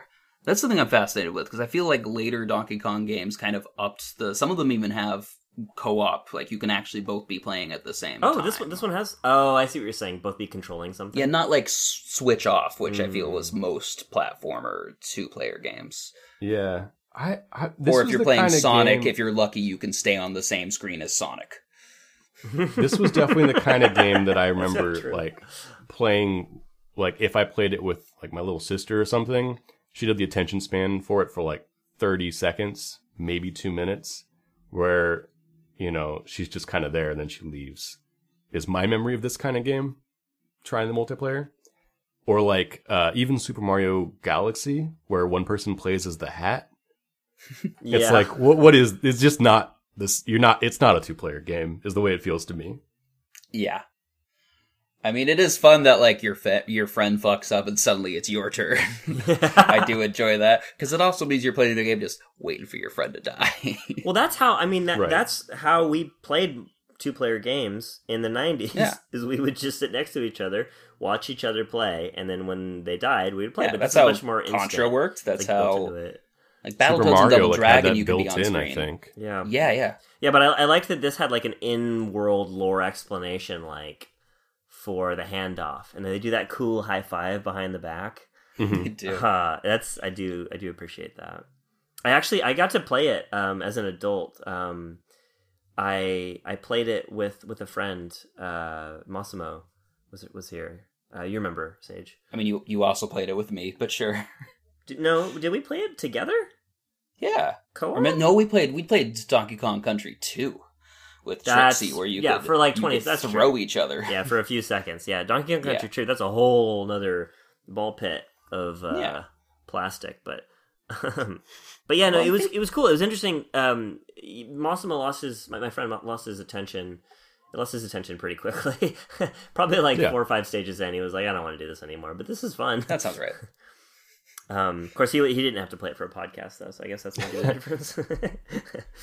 Well, I think we might be ready to move beyond Donkey Kong Country and into the future. So if I remember correctly, Rare just got to make a bunch of Donkey Kong games and kept a healthy relationship with Nintendo, and everything was good forever. Is that right?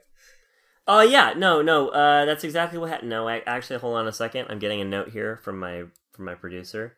You brought a producer to our podcast. I did. Well, no, he's just in my ear, you know? I'm pressing my finger to my ear. I don't think that's in our budget. Oh, okay. Well, hold on a second. Let me just... Yeah, no, they told me you're fired. Oh, damn it. Again? No, I'm talking to the producer. Sorry. Oh. You can do that, right? You could fire your producer. Is that not how that works? Not by experience. So, yeah, like, what was it, 12 years ago? Was it more than... Sorry, 18 years ago. Yeah, I just feel like Rare has not been a thing for quite some time. Well, it exists still, but it's owned by Microsoft. Rare still makes tons of games. Yeah, Microsoft acquired Rare in 2002. It's also why it's such a huge deal that Banjo-Kazooie was brought into Super Smash Brothers, because... Well, didn't they have to wait on Diddy Kong for a while? Maybe. Well, what's interesting is even after the acquisition, they still continued to support the franchise for the Game Boy games. Real quick, because I feel like we didn't actually establish this. You're telling me that Rare stopped working for Nintendo and went and worked for Microsoft? Well, they were always separate. It was a separate production studio, and they made games for whoever would pay them to, I guess.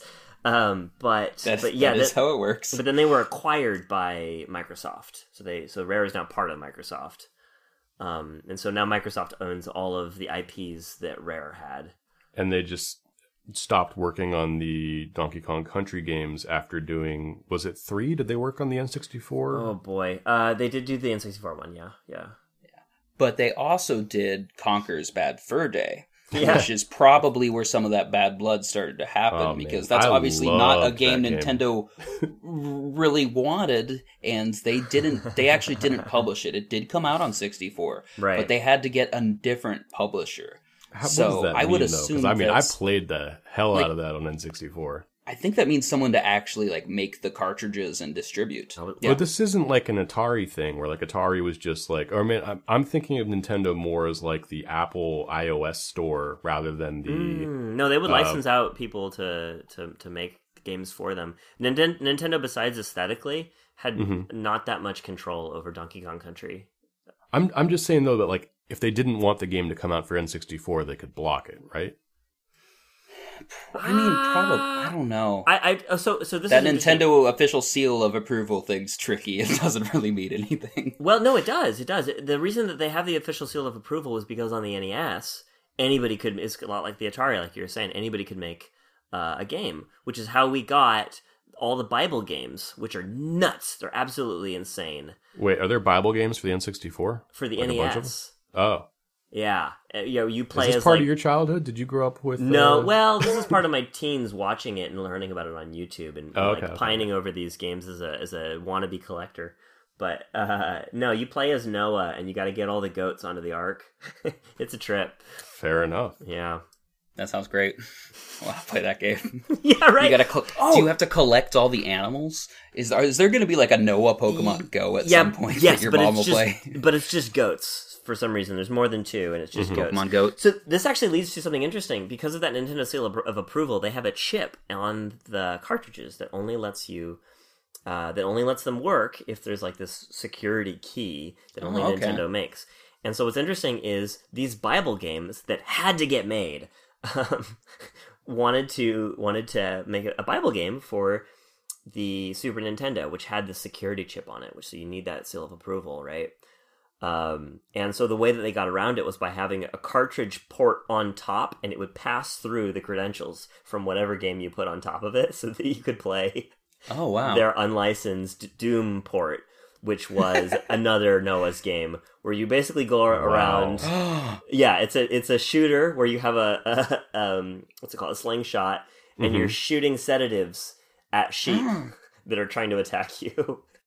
It's so great. Yeah, Gavin, we need to track down some of these old Bible games to review them. Well, I mean, if we get that one, we can just do a whole like Doom spin-off experience, because I still want to talk Leviticus about Leviticus HD. Chex Quest coming soon. Like, just as a one-off question. Which one? Chex Quest. I don't think I did. No. Okay, don't worry about it. No, but the Bible games put a whole new spin on the Genesis as a concept. The Sega Genesis? Yeah. Sorry. It's okay. I mean, that was the bit. You did it. So Rare goes on. They do make Donkey Kong Country 2, 3, 64. But by then the time all the Game Boy games and too. Banjo-Kazooie is also on 64, and then from there on, everything is Microsoft. That's right. Yeah. Yeah. Oh, and GoldenEye. I forgot. GoldenEye, right? Yeah.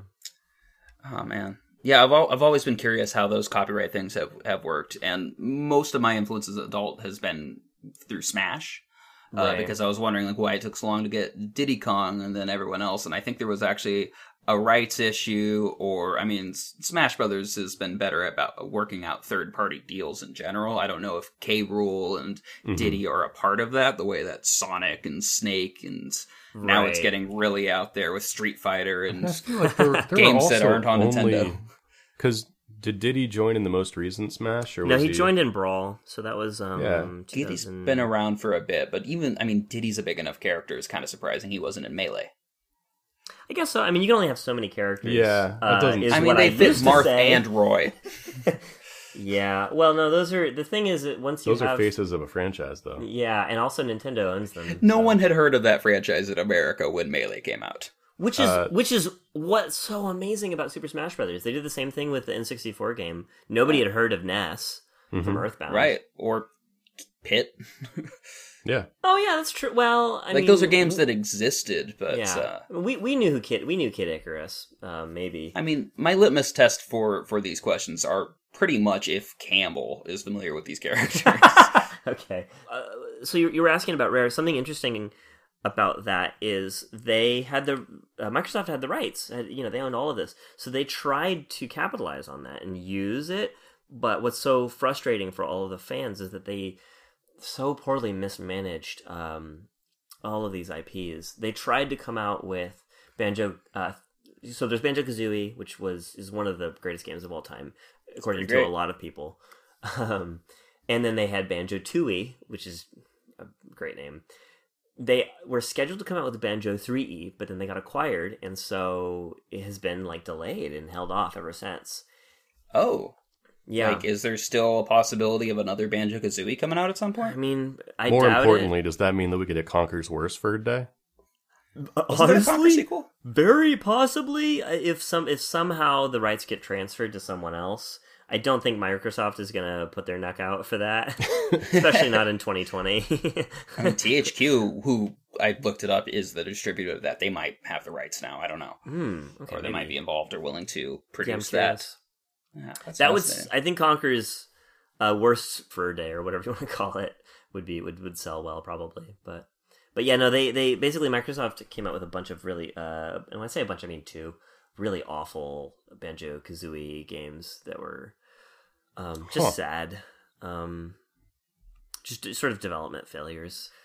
Makes everybody really sad because everybody really, really loves these characters in these games, which is why, I mean, people cried when Banjo-Kazooie came into Smash because it's the first time that he came back home to a Nintendo console in, what was it, 10 years? 20 years? It's been a while. Yeah, it was a very emotional moment for some gamers. I feel like I'm the only one who hasn't played that series now. Banjo-Kazooie? Yeah. I haven't really played it. It's like a better version of Donkey Kong 64. Also, both of these were games that I just read about in Nintendo Power and never played. So the weird thing, I watched a video about Donkey Kong 64 earlier today, and what I totally forgot is that's it takes a Metroidvania approach, which those are those style of backtracking side scrollers named after obviously Castlevania and Metroid. Where you'll have to just go back through all the shit you just did. And it's mildly frustrating on the 2D games. It doesn't take that much time. When you're going through a 3D world and have to go through load screens and everything, I remember that breaking Donkey That Kong sounds 64. terrible. I think it's just more in the level design. Like, you can have backtracking be really fun and enjoyable if Yeah, you... but a lot of the Zeldas have done it very well. Yeah. Those sound that's right. terrible. Well, I think a lot of it's like, how long does it take? Yeah. So if you have ways to work around or warp to different areas so that you don't have to redo a lot of the things, where like the value the first time you're doing them is the exploration and discovery. Once you've done that, the value in that is gone. And so if you just sort of nip out any of that, or if you give new value and new discovery, so show the same place from a different perspective or add different things happening, then I will admit that Super Mario 64 does, like, collecting stars is super fun. And it, like, that is something that I feel like I hate in almost every other game. Even the idea of it, like, makes me not want to watch Dragon Ball Z because they're just out there collecting balls. It sounds awful. Yeah. Somehow, like, Super Mario 64 and Pokemon get a pass. I don't know. Yeah, that's pretty much how it works. So, Gavin, Good example. I think we're pretty much at the time where we can run our final judgments. Would you like to remind... I mean, I know what our rating systems are, but if you want to tell Campbell... Oh, yeah. Is it bananas? Yes, it is banana based. Is Donkey Kong still bananas? Is it Better as bananas. Was it appealing, but is it better as banana? Well, appealing. I've got a really interesting... Or is it rotten, covered in bruises? Should you take it out and throw it in the compost? Right, what stage of, like, is it... It's too fresh, just right. It's banana bread, and nobody's eating this. I hate bananas, but let's move on to judgments. Finding a new co-host. I think it's. No, I meant, do you want to host this show with me? Oh yeah, let's do it. Sure, man. Well, hold on. Before we come to a final conclusion on the game, I've got one last thing that I know Sage will really like. See, I like how we were just... Because the one thing we didn't talk about was King K. Rool's fake ending, where you've beaten him and then the credits start rolling. Oh, man! And we do need to talk about that. And it says, like... Yeah, I don't know. Bad. This was our fake ending, fake out. We're back. I'm sorry. We did it! You thought King K. Rool was Kremlings down did for the this count, one. but he's back up and he's killed you and you have to start the whole level all over again. It was all a bit. It was all planned. Campbell, as you were saying, I'm Just sorry. gotcha. No, that was... Got to go through the whole podcast again to get the final judgments. On that note, on that note, starting from the beginning of the podcast,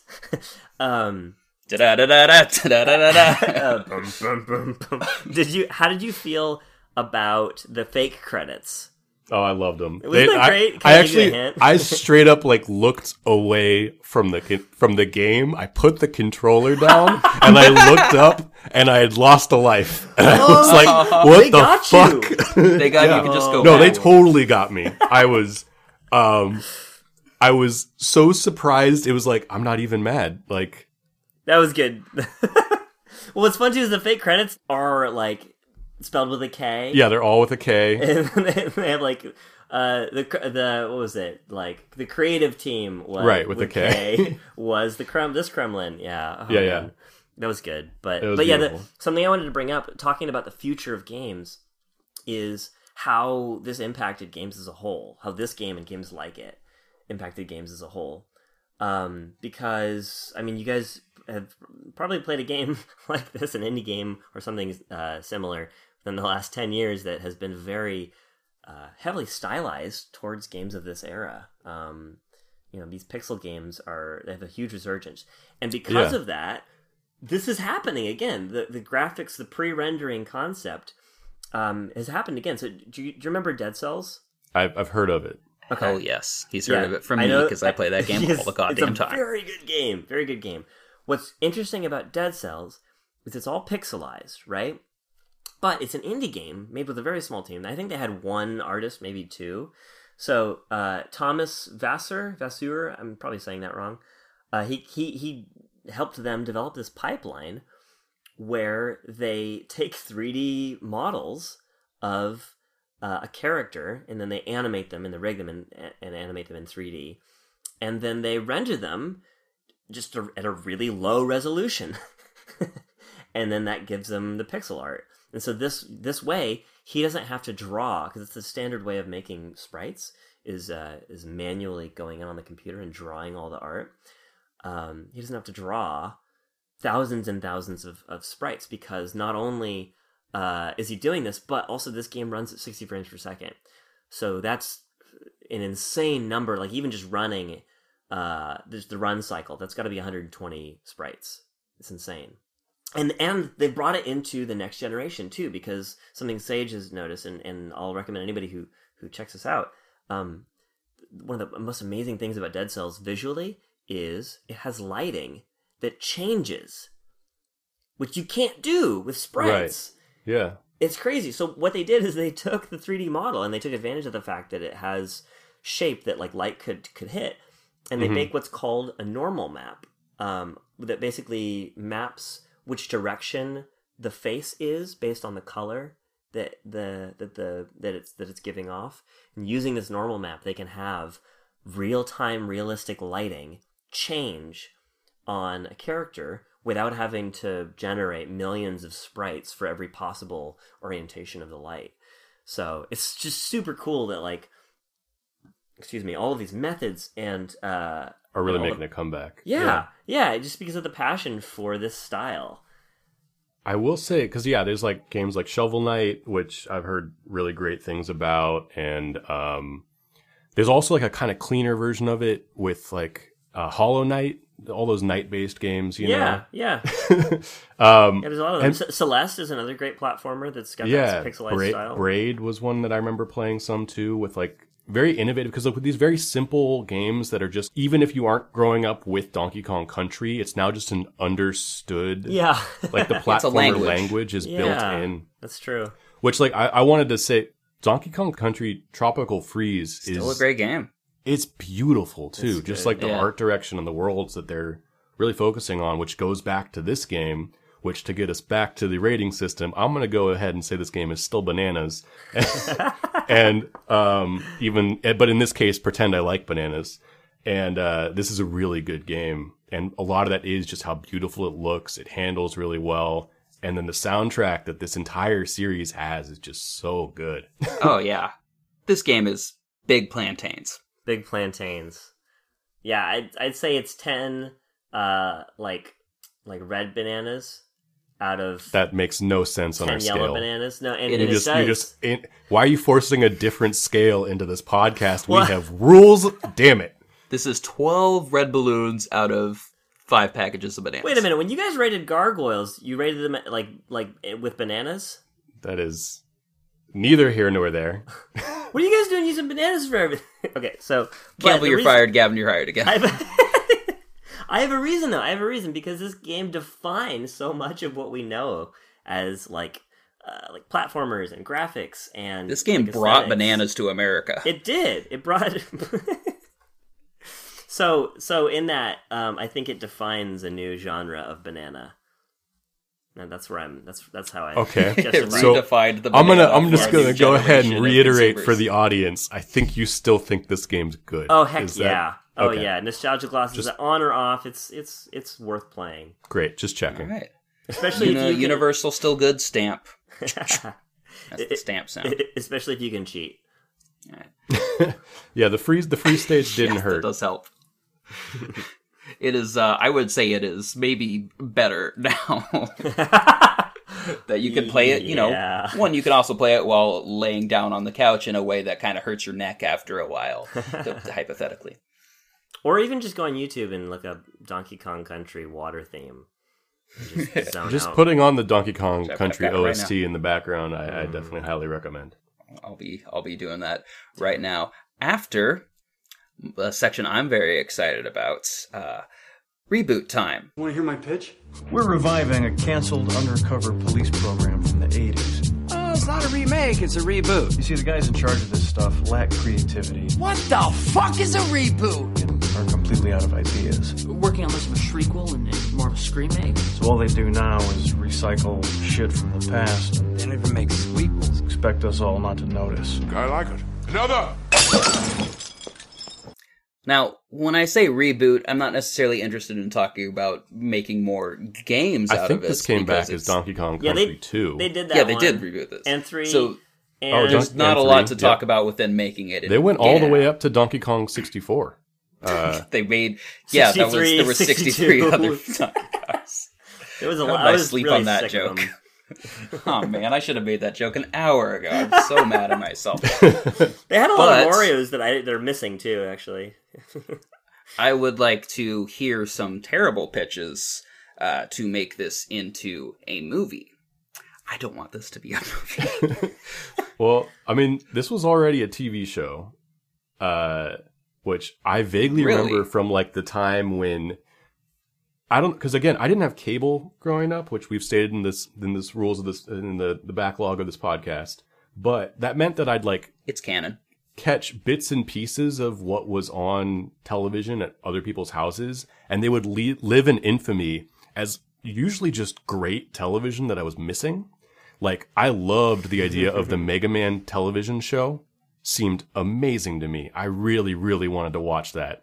Sonic also had a TV show that I know has spawned a very weird corner of the internet. oh, there's a few. There's a few shows actually, but yeah. Yeah, there was Super Mario Bros. Fun Time or whatever. Was Oh no, a TV I just mean Sonic. Like Sonic has like a lot of shows, and they At least 5 corners of the internet. But so Donkey Kong was also in this era where, again, like these TVs could turn out like these 3D models of Donkey Kong that then they would derez and make into a game, and it would look pretty good for the time. But I remember seeing bits and pieces of the TV show, which was early 3D CGI, and even at the time, it was just Like Beast Wars? Or what yes, style? yes, like that. It was pretty nightmarish looking in a way that like, and it was written for kids. Like it's some very dumb, very silly stuff. But like, you kind of can't take your eyes off it. Oh my god. Did you just look up So just the thumbnail was playing, and no, I'm okay. Well, I didn't really need to sleep tonight, so I think I'm gonna be okay. I'm gonna be all right. So is your my pitch God. bring back the Donkey Kong TV show? Yeah, and I'm make saying Campbell like watch it why with one why of those mess with something that's Clockwork perfect? Orange goggles? 10 out of 10 banana Kongs or whatever we're they're- bringing back. Their mouth, Gavin's mouth. Yeah, it's got you can tell that Smash took a lot of notes from that series when they ported Donkey Kong over. They just really way- got it right the first time. Oh, when they go from an E sound in the mouth to an oo sound, the mouth is so wide. Just the distance, the sheer mileage that it has to travel for the edge of the mouth to make an oo sound. Okay. I can't Yeah, do no, it. can't do it. my pitch for a movie would be that you have like a series of historical footage of Donkey Kong Island seceding from the Kremlin Empire, and this is the youngest, the new King K. Rool's taken over for his father, Right. much like Donkey Kong is now kind of. Unfortunately, this is still like very monarchy based for both of these systems. You know, really along bloodlines. But the young King K. Rool is coming over to try and reacquire Kong Island to be part of the Kremlin Empire, and this is Donkey Kong and Diddy Kong and Trixie Kong. Those are both Candy. Kongs, I think. Those are both Kongs, yeah. There's too many of them, but yeah, they're making their big stand, and yeah, So you're basically making like a Game of Thrones. yeah, that would be my hope. Yes, of a Thrones. game of Kongs. Yeah. Kong of bananas. And instead of swords, it's just Every time we bananas. replace a word, it makes less and less sense. So, No, I think it's still trash. alright. But yeah, that's mine. Kong of Thrones. Oh my god! All right, a Kong of Thrones. song of the song of Engardes and Rambies. Yeah. Yes, Throne of Donkeys. How would mine start? It would be a black screen, and then it would just say "War" with an exclamation mark after Okay, this. I'm with you. War and pestilence So, like, have newsreel ravaged the footages? land. Warlords have taken over Kong Island and every other place in the Donkey Kong universe, and Diddy Kong's been dead for years.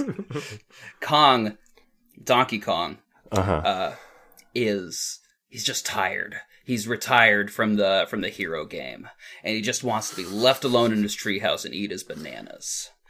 But the precocious girl Cog next door, we'll say it's Trixie. We'll recast Trixie as a younger generation. They strike up a friendship, begrudging as she helps around the house, because Kong can't really climb down and back up the treehouse, so he needs someone to bring her food. Right. Until a gang of Kremlings kill her.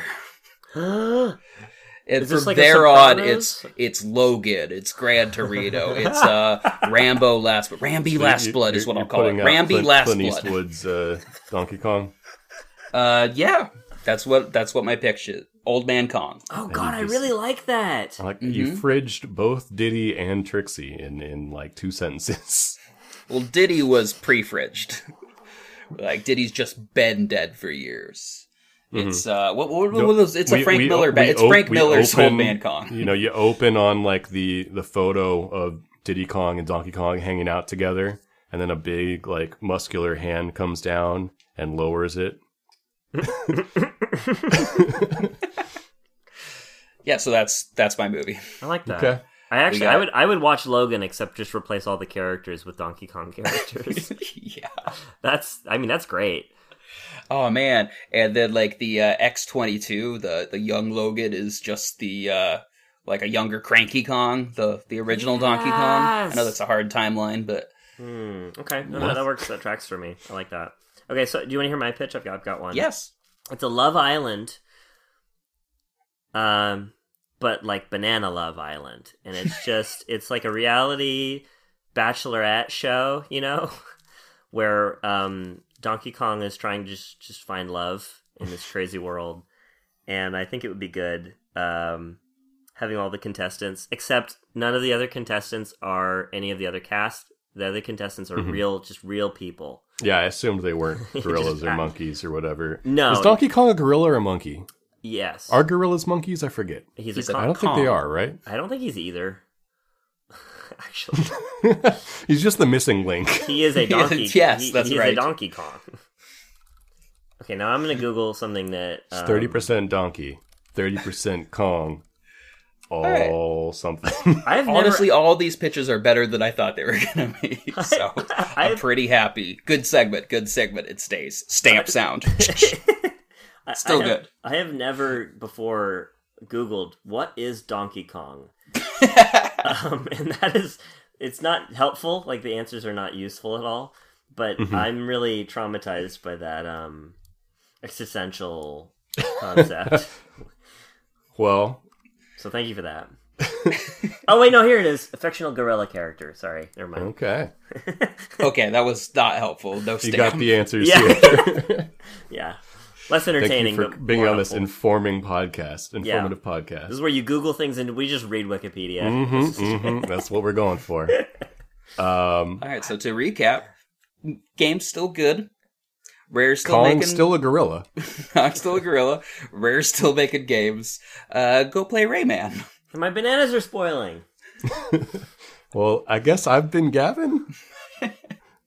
I continue to be Sage, and you can find us at StillGoodPod on various medias. You can write into stillgoodpod@gmail.com to tell us why we are correct about all our Donkey Kong Country opinions. Campbell, where can we find you on the internet? You can find me on my website. That's artstation.com. I'm typing in things I've typing forgotten it into Yeah, I've Mixer? definitely Okay. forgotten it. /Cramble or cramble.artstation.com. That's where you can find some of my 3D work. And As long you as can your also- SEO is good, if they miss a letter or two, it'll work out. Yeah, we'll see. I don't know. I got a weird sounding everything. I did such a bad job with my marketing. But I've also got an Instagram, and that's @Cramblist, because Cramble was already taken. Oh, And so I'm the Cramblist. That's by default. Yes, of course, yeah. at CRAMBLEST. So that's me. All right. Well, thank you so much for going on this journey with us to Kong Island. Thank you for bringing me. It has been a lot of fun. A lot of excruciating, mind-blowing, nostalgic fun. So A lot of Sprite talk. Yeah. It's a soda too, like Evan mentioned. Yeah. It's Which definitely sponsored this episode and wow. owe us money. Wait. Here's our Sprite commercial. Where Close is- out the credits? Do I get Sprite money? Probably. We probably owe Nintendo for all the times we've said it. If they, you know what, if they had any say in it, the way that they work. Yeah, I was gonna say, we exactly how literally this would plugged work. the Switch Online system, and part of me was like, ah, shit, we're gonna have to pay them money. for free advertising their. advertising. Yeah, that's how that works. And they own the copyrights to all of our great Kong ideas. Oh, They no. They have better lawyers. All right. Well, thank you for coming with us, and you're coming back for Donkey Kong's 2 through 63, correct? Yeah, accurate. Okay. Cool. I'm Well, not we'll looking see you forward then. to it, but yeah, all right. All right. Bye. Bye.